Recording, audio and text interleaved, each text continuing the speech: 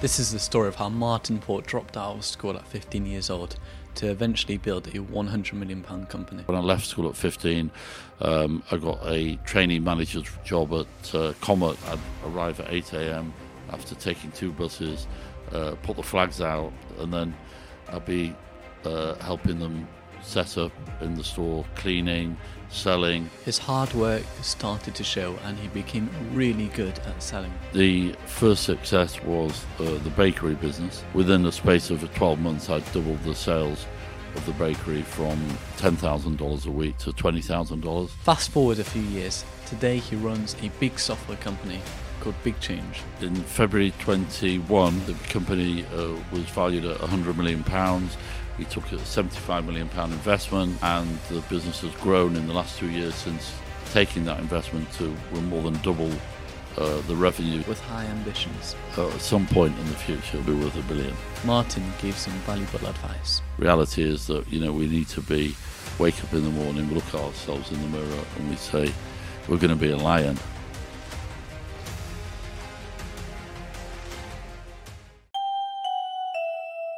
Hello everyone, welcome to the podcast. Today we're joined by the amazing Martin Port. Do you want to explain who you are? So, I'm Martin Port. I'm married. I've got a wonderful wife called Amanda, who's managed to make me a happy man, not only because I've got 4 beautiful children, but also because she's always been my partner in business.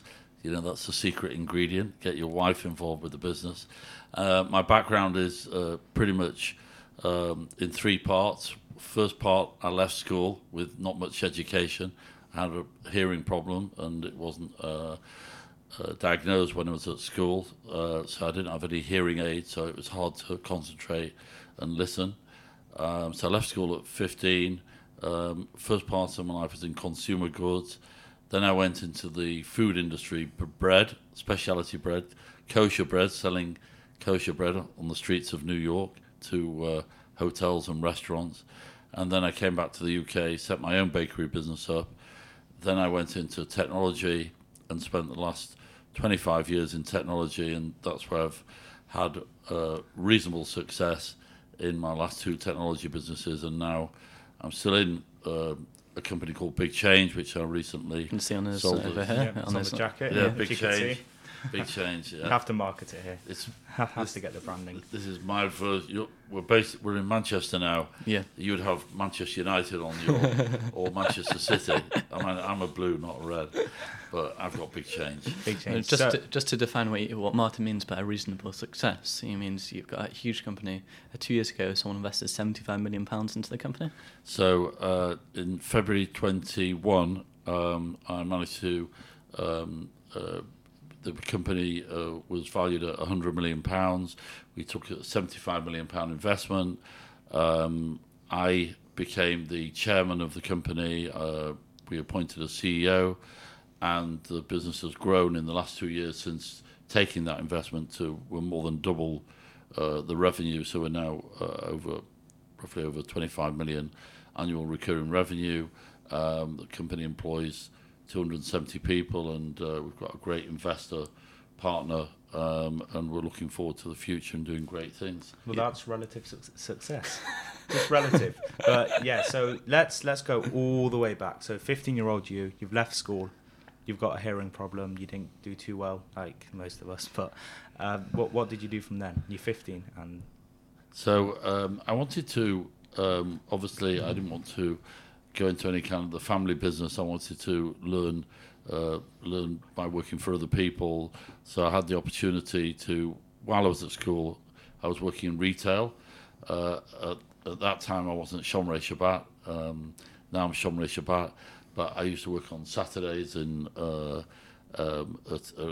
fact it was a Jewish actual company called Cecil G, and I was 13 years old. Nowadays you won't be able to work in a shop at 13. That would be classed as illegal, probably.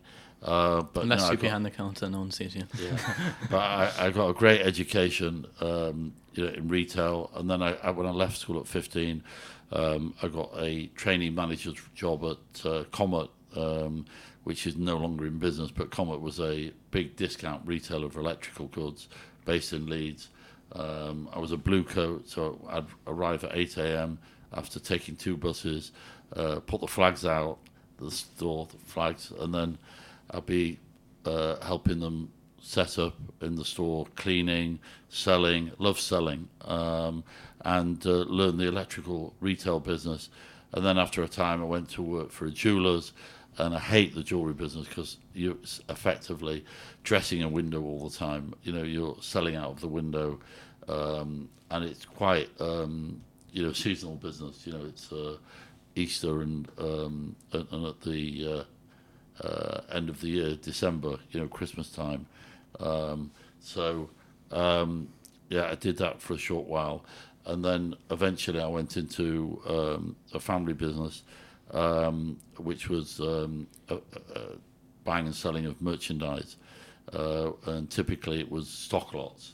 So businesses that had goods they wanted to sell, but they were end of lines, and we would buy those goods at a reduced price. But that was kind of my early days. But the hearing problem wasn't really diagnosed until I got married, and my wife was repeated different. She was asking me questions, and I couldn't hear her properly. Was that especially or because of the hearing problem? Selective.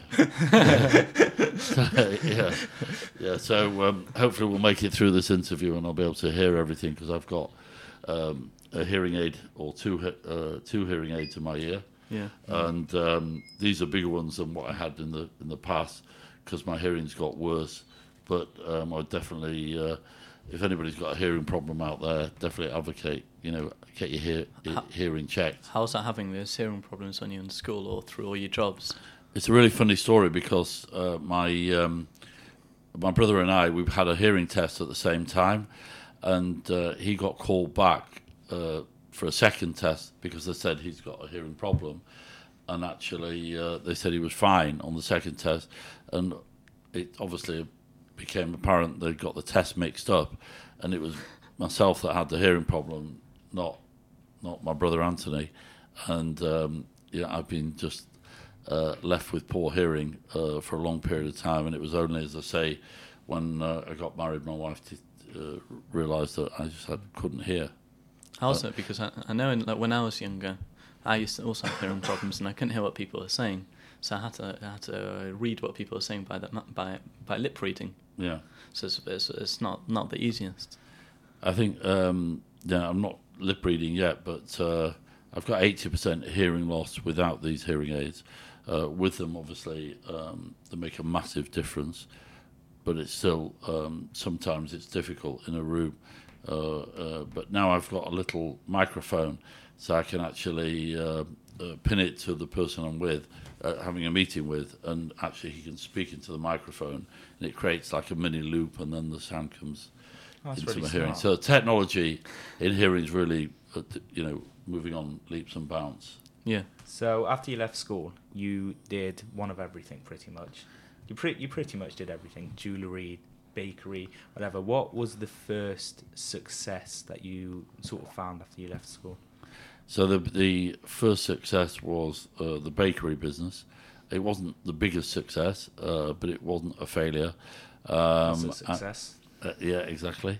And that was really when I came back from New York after working for a German bread bakery, which was kosher, based in Jersey City. I was a salesman, arrived there when I was 24 years old. It was based in Jersey City, and I learned very quickly about the bread. And the great thing about selling food is you can get an instant reaction to what people think of it. So it's very satisfying. Yeah. So I and obviously I knew how to sell. I knew how to pick up. In those days, you had the yellow pages. They call it the 9X directory, big, thick yellow pages, not the internet. And obviously found all the food establishments, the hotels, restaurants, picked the phone up, and they love the sound of hearing an English guy on the phone. And they said, come on and see us. We'd love to meet our cousins from England, sorry. And you always meet people that are of Irish descent, and they obviously feel close. So that I think that helped me, and within the space of 12 months, I doubled the sales of the bakery from $10,000 a week to $20,000. So it was obviously successful. And the chap that owned the bakery said to me, "You've done so well. I'd like to do a partnership with you in pretzels. Let's set up a retail outlet in the Port Authority bus terminal in the centre of New York on 42nd Street, and we'll sell German pretzels, bake them off in store, bring them pretzels frozen from Germany, authentic, bake them off and sell them to the New York audience, New Yorkers passing through, or people from New Jersey passing through the Port Authority, and they." The people were they did a lot of rushing through this Port Authority, because what we didn't realise, there was a lot of vagrants hanging around, and when we set up the store, it was difficult to get people to stop and buy, because they didn't like to hang around the bus terminal, so that was quite a difficult time. But it was reasonably successful. Did you lose a lot of money on that one? Or? That wasn't. I was just more like the minority partner, but giving my time. So that wasn't really my first business venture. My first business venture was when I came back to the UK, and I started a business called Krusty Specialty Bread. That was in 1990, and I built that over 7 years. And like I say, it was a reasonable success, and we had 4 kiosks, also a wholesale business of 100 customers selling specialty bread. But it was a hard slog, getting up at midnight, leaving my home about 2 a.m, going to pick the bread up from the bakery, because we didn't bake anything else. Why didn't you pay someone to do it once you got We purchased all the bread. And then we used to drive every day from. Why didn't you pay someone to do it once you were big enough to wake up at 12? Or? Yeah, that was. Why didn't you pay someone to pick up the bread instead of you once you were big enough?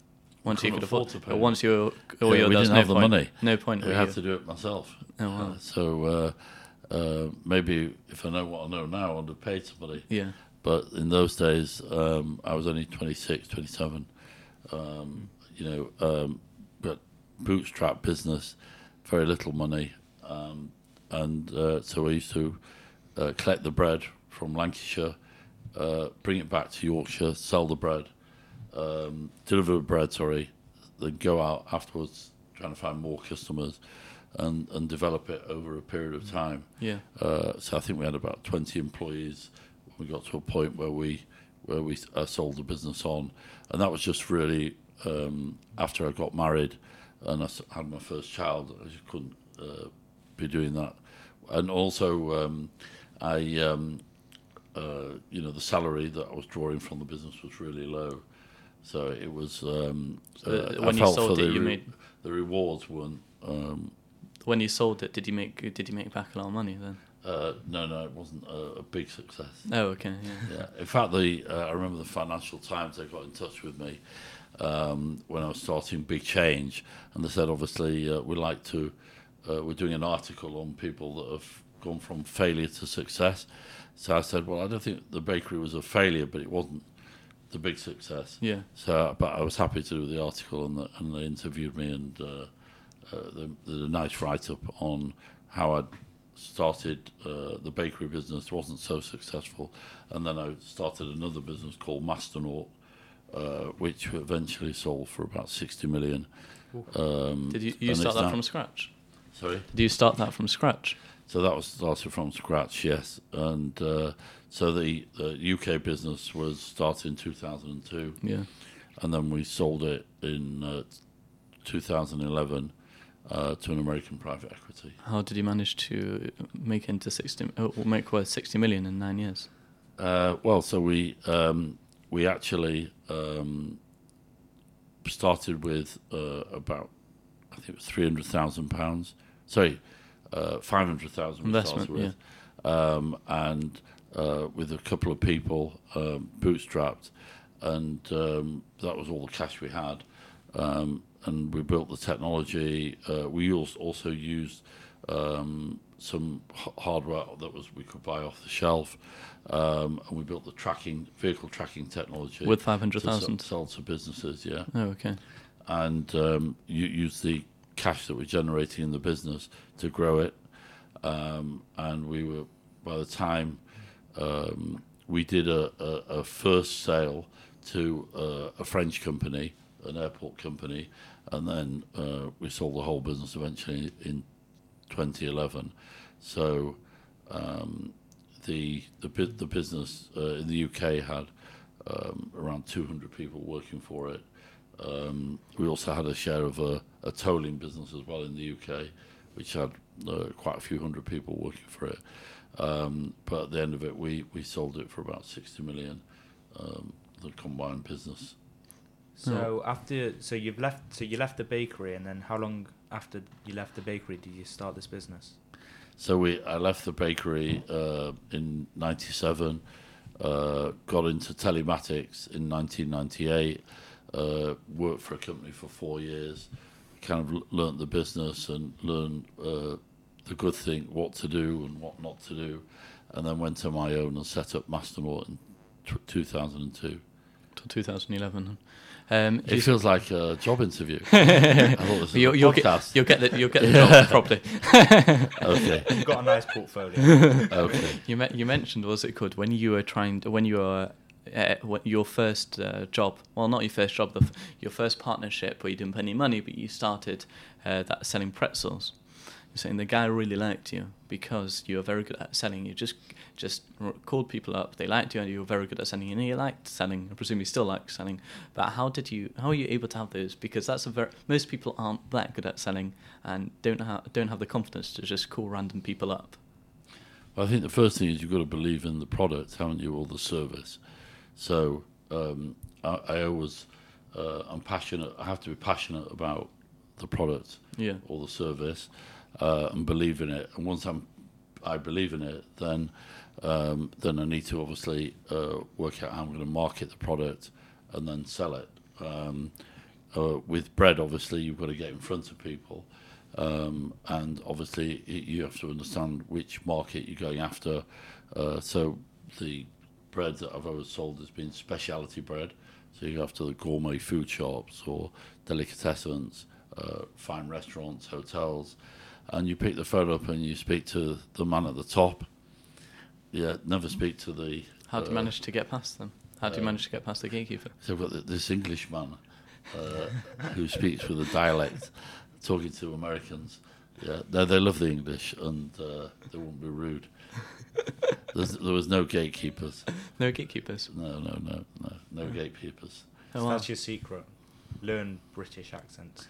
Yeah, so it's interesting because I had a short stint while I was in consumer goods before I got into bread, and I was working in Germany, and it was great because I used to phone up, speak to the Geschäftsführer, which is like the chief of the business. I don't know if you speak Yiddish. I do not know. No. All right, okay. I've got my own version. All right, okay.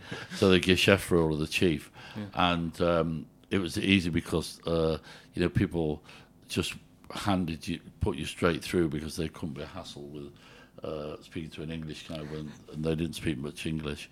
So yeah, it's about chutzpah. You need to push, don't you? And you need to chutzpah. I mean, nowadays we have things like LinkedIn. You can direct message a chief or a boss or a director. But in the olden days, we never had LinkedIn. We had directories. We had books, and you reference books. In fact, you go to the library. Can you imagine? I went to the library yesterday, actually. You did? Really? Yeah, I know. It was very strange. I'm never going to give back the books. Yeah.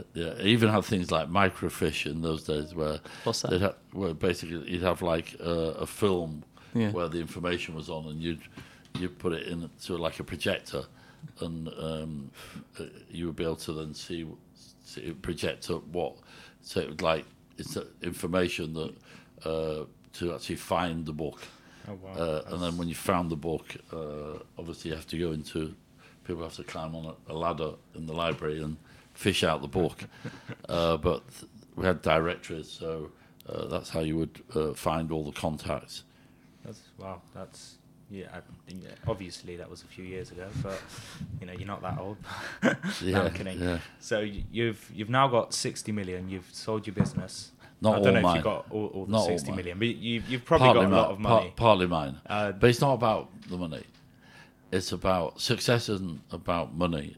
It's about what the legacy. What you. This podcast is sponsored by Iceberg. Iceberg is an SEO company unlike any other. Most SEO companies tie you into a 6 months, highly priced contract, but Iceberg is different. Iceberg has no contract, has amazing customer service. You can contact them anytime, any day, and they'll be there for you. They actually get results, and they don't charge a ridiculous amount. In fact, they'll beat any genuine quote you get by 20%. So, if you want to increase website visibility in Google rankings to generate more inquiries, get in touch with Iceberg now. Contact them with a link in the description. You've got to build something that's going to keep going. So, the Masternaut business is now owned by Michelin, the tyre company, in the same offices that I started. Sold the business. Was based in that office in Priory Park, Leeds, in a beautiful building, and they're still there under the name of Michelin.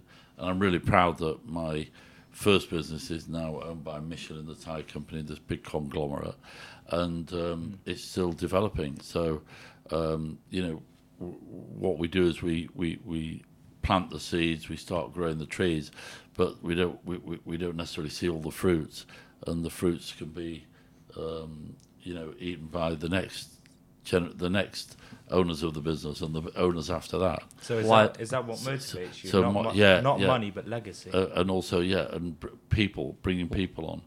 So, for example, in every business that I've run, and now I'm the chairman, so I don't have the CEO role. I always do final interviews with taking anybody on. So, big change.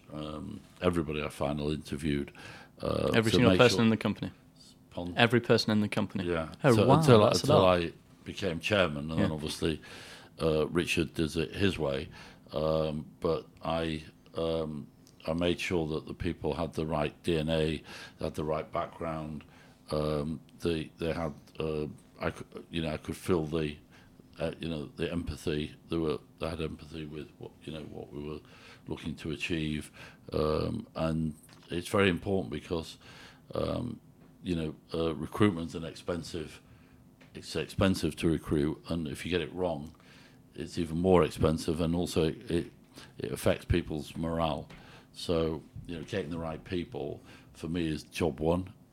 People, then obviously we've got the product, great customer service, generates sales, which generates the cash, and that's kind of fuels the business to start. Do you put before, so in that company, in that list that you mentioned, you put people in the company first before everything, then it's a product? Yeah, I mean, obviously the product is you're solving a problem, aren't you? You're saying, the reason why I set up Big Change was because plumbers and electrical engineers, all different types of service type engineers in the construction sector, they're working on paper, they're working on spreadsheets, they're working on Google Diaries, Outlook, they're working on an account system there, they've got a tracking system there, lots of different systems, and then the engineer is working on paper. So, being able to combine all those different systems and bring them into one single platform, I knew that would solve a massive problem, and they could deal with one supplier, and that's why I set up Big Change. But again, as I say, without the great people, as you know, I'm here today because of the great Serge Fagelman, who was kind enough to introduce me to you, and I promised Serge a plug. Why you mentioned about legacy? Why is it about legacy? Because the growth businesses tend to, at the beginning, they lose money, and then over a period of time, they start to generate cash, generate profit. and what you're building is something for the future, so that obviously you get more and more customers. Those customers buy more of the product. They renew their contracts, and it's like you're building a business based on recurring revenue. So the more Recurring customers, revenue, yeah. the more they renew, the more Money the you bring more the in. sales grow, and the more valuable the business gets. And when you take a financial partner, there's always got to be you've got to create value for that partner so that he gets the return that he's looking for. And then when the business takes a new financial partner, again, they get the return they're looking for. So why is it about the legacy rather than anything else? Because people start companies for all different reasons. The thing is, the outcome is you get paid a lot of money. You receive when you sell your share in the business. Yeah. You receive a lot of money because depending on how the business is done, and obviously, for me, it was all about finding the right partner, which I found an American private equity called Great Hill, a fantastic organisation. We have we've got colleagues from Great Hill on the board, and they're very supportive in helping us grow. And they invested a serious amount of money, and we've got to make sure we have a commitment to them, we have a commitment to our people, commitment to our customers, to make sure that that we're growing and we provide more value to them, and it's just a keeps going round, the circle. You said money's not really something that doesn't really push you. So I think money is obviously the outcome. It's an outcome, but it's not the thing that gives you motivation. Yeah, I mean, when I first started Big Change, I had the idea was that I'd grow a business that would become a value of 100 million. That was my first. That was my the milestone I wanted to hit before bringing in a new financial partner. And he made it much higher. He made your target higher. So I made the value 100 million. Yeah. And then hopefully the next in a year and a half, 2 years, however long it takes, we'll bring another partner in, and hopefully the business is worth X 100 million. Is this your current company? Yeah. You said in 2019 you want your company, Big Change, to be worth $1 billion. I did my research on you. Absolutely, yeah. He said in 2023 you wanted to be worth $1 billion. In 2023? Yeah. Or 2024, sorry, 2024. 2024, 2025, but we want it to become $1 billion. Is it on track? Yeah. There's only one Big Change, so at some point in the future it'll be worth $1 billion. Yeah. What motivates you to do business? Because as a lot I of people say- do business, a lot of people don't do it well, and you're like the 0.000 top 1%. I think that I work on the basis I'm not interested in if everything's going smoothly. That I'm interested in finding the things that aren't going smoothly, and dealing with those and changing small change for big change. So I'm constantly walking the shop floor. I'm looking to make continual improvement. Constantly talking to customers. My time is spent a lot on the marketing, the sales, driving the sales. Working with the team.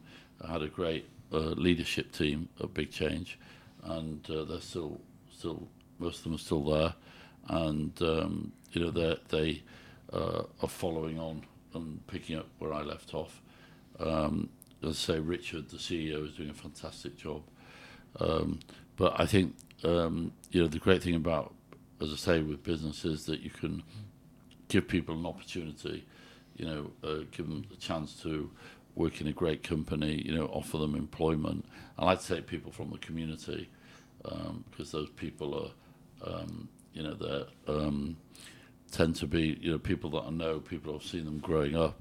I may have bumped into them at the Shabbat Kiddush on Shabbos and said to them, do you fancy a summer job? and they come work for me in the summer, and then they've gone to university, and then they've come back and they've done a year for me. Well, after university, then they've gone away again, got a job with Price Waterhouse or Ernst and Young, and then they've left there after 3 years, and they've come back to work for me, and now they've been with me 6 or 7 years. So, in my businesses over the last 20 years, I've had a lot of people from my community work with me, and I found that a very good formula. That's great. So a lot of people, when they talk about people, they talk about success, they talk about money, they talk about legacy and all of those things. But there must be some hardships and some tough things that you have to go through in order to get there. So what have you had to succumb to get to where you are? So the two difficult times in the last two businesses in Massonaught was 2008 in the banking crisis. So we had to lay off 50 people. We had to double down. We had a loan on a property which we'd bought for £6 million. Obviously, the bank wanted us to kind of reduce the loan. Once I've already given you the money. The bank. Once I've already given them the money, they want to reduce it in. Yeah. Oh, really? Yeah. Oh, So 2008, they call it the banking crisis. And when you had a loan against a property that was in the business, they wanted us to kind of pay down on the loan. So we had to cut headcount, and so that was a difficult period of time. But we were battle hard, and we managed, and we got through it, and we paid back the bank. In fact, we gave the bank all the money back. the full 6 months. 6 million. Really? We paid them all back, and so that was a tough time. Why was it tough? Because you had to cut people out. Sorry. Why was it tough? Was it tough because you had to kick you've people got out? a reduced overhead. You've got to have a run-up process where people are have to reduce the amount of people working in the business, and nobody likes to get rid of people, but we have to do what we had to do to get back on an even keel. So that was a tough time. And then in 2020, we had the pandemic.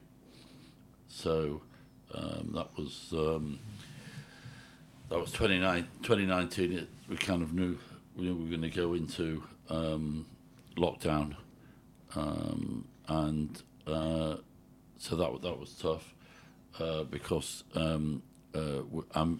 I decided to reduce the senior executives' pay, so I took a 30% pay cut, and then I got the other executives to take a pay cut, and then obviously we had the opportunity to furlough people, and I remember January, February, March, we were I think it was March we went into lockdown, didn't we?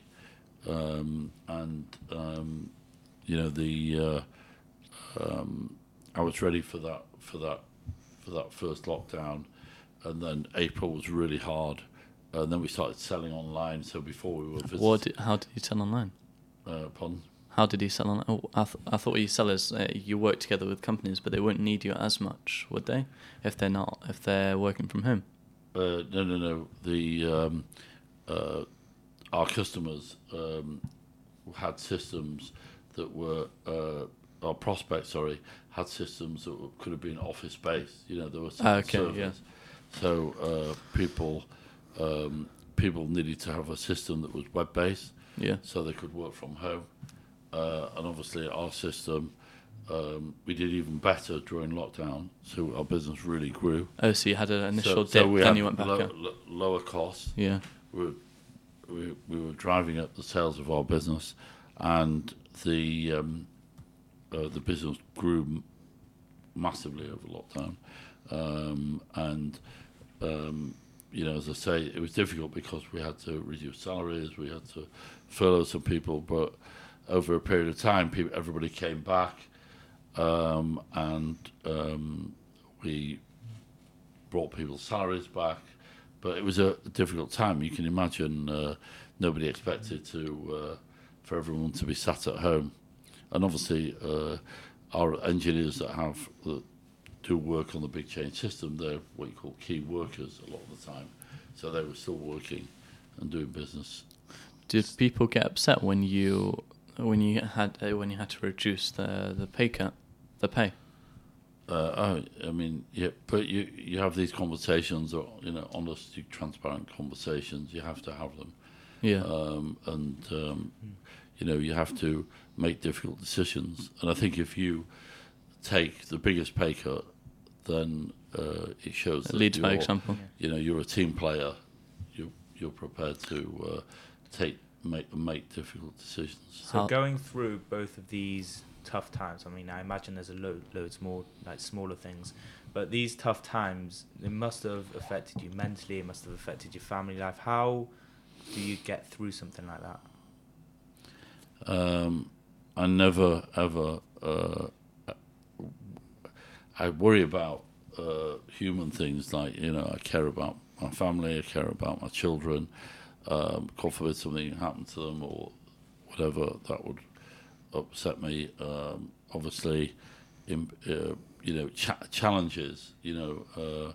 I thrive on the opportunity to turn a negative into a positive. If I have a customer that calls me and says they've got a problem or they're unhappy, I will make them happy. That's my job. If everything was perfect, it would be boring, wouldn't it? Fair enough. Yeah, I'd love everything to be perfect and everybody to be happy, but that's not what's not reality, is it? Reality is that we need to wake up in the morning, we look at ourselves in the mirror, and we say we're going to be a lion, and we're going to get up and we're going to go to shul, go to the synagogue, and we're going to pray like we do, and try and do the right thing, and then embark on our day, and whatever comes our way, we'll deal with it, won't we? And we'll try and turn it into a positive, and we'll also have success, because at the end of the day there'll be an email coming out, and we've got this order, this order, this order, and that's great. But then,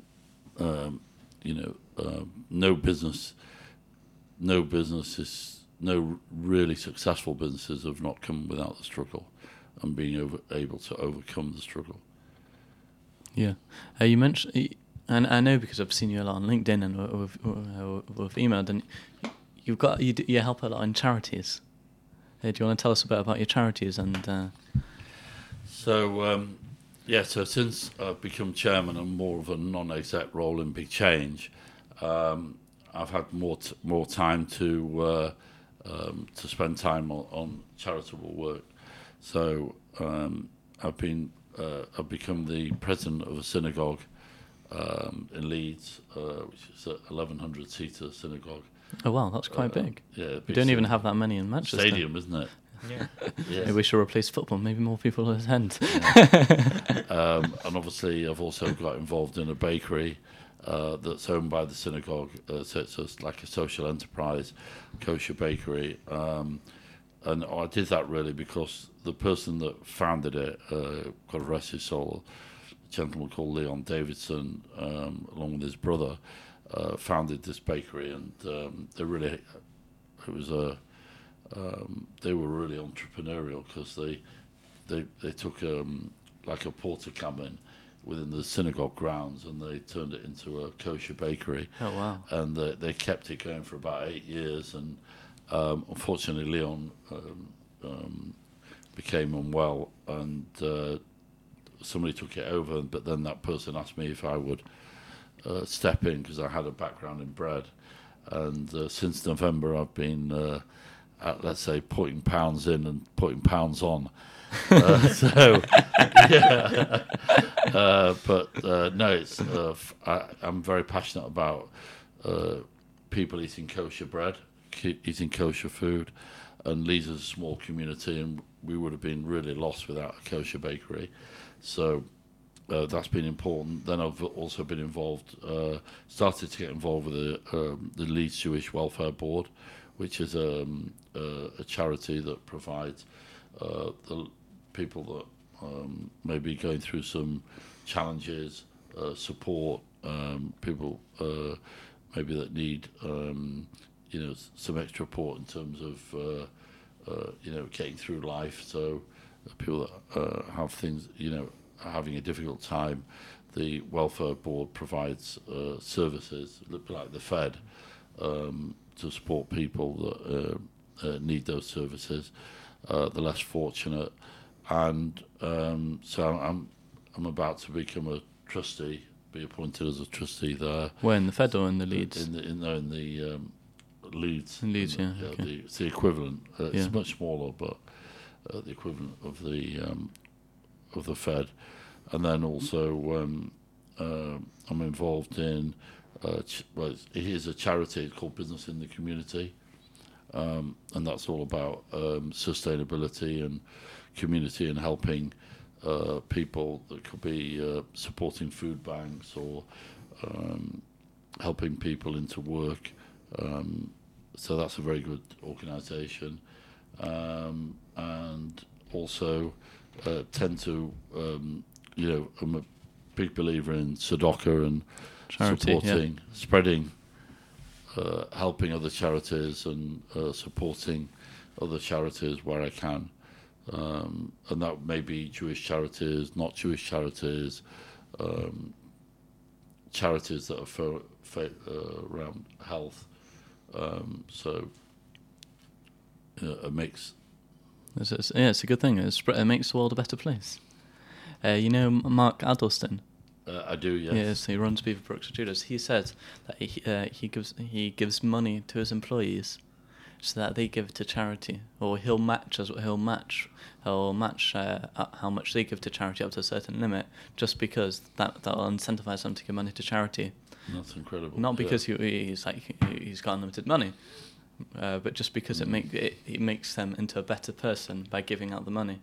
And like it's made you, it makes the world, it makes everyone better. Exactly, and obviously Mark himself is very charitable, and also his family over the years, and he himself has built a phenomenal business. He's again another business that's over the years it was started off in a small way, the family many years ago, and Mark's probably third or fourth generation. I think so. Yeah, it's a family business. Yeah. Yeah, and he's developed, further developed, and he's really focused around people. There's a massive investor in people.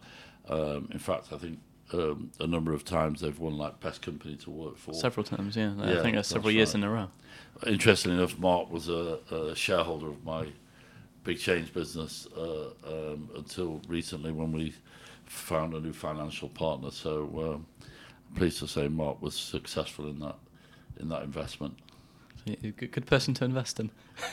Pardon? You're a good person to invest in. Hope so. Yeah. Are you fed up with constantly grappling with your tax return? Well, look no further. Cangaff accountants have never made it easier to manage your HMRC self-assessment. You will get a tailored service that will save you hours of your time and make sure you never miss that dreaded deadline again. So what are you waiting for? Head over to cangaffltd.com. That's CANGAFLTD.com, or click the link in the description to see more. So my question was, so you've done so many successful things over your career, over your life, and so many amazing things. If someone young or younger wants to get into the position you've got into and build what you've built, what's the number one thing you'd tell them? I think the first thing is obviously if you've got an idea, you need to try and do as much research as possible. You need to try and surface something called a minimal viable product, or flesh out the service, and then I always think if you can start it bootstrapped, a business, and not borrow too much money, you obviously. So it's that middle ground between borrowing money but not, or getting investments but not too much. Yeah, I think the less you borrow, the more shares you're going to keep, and that means, on the other hand, you don't want to be in a situation where you're starving, cash strapped, and you're not being able to grow. So it's a balance, isn't it, between giving away shares, and obviously if you can find different means of raising money without actually selling shares, then that's also a good way. So if you were opening a wholesale business and you can factor your invoices to help you generate cash, then that's a good way to have cash to run your business.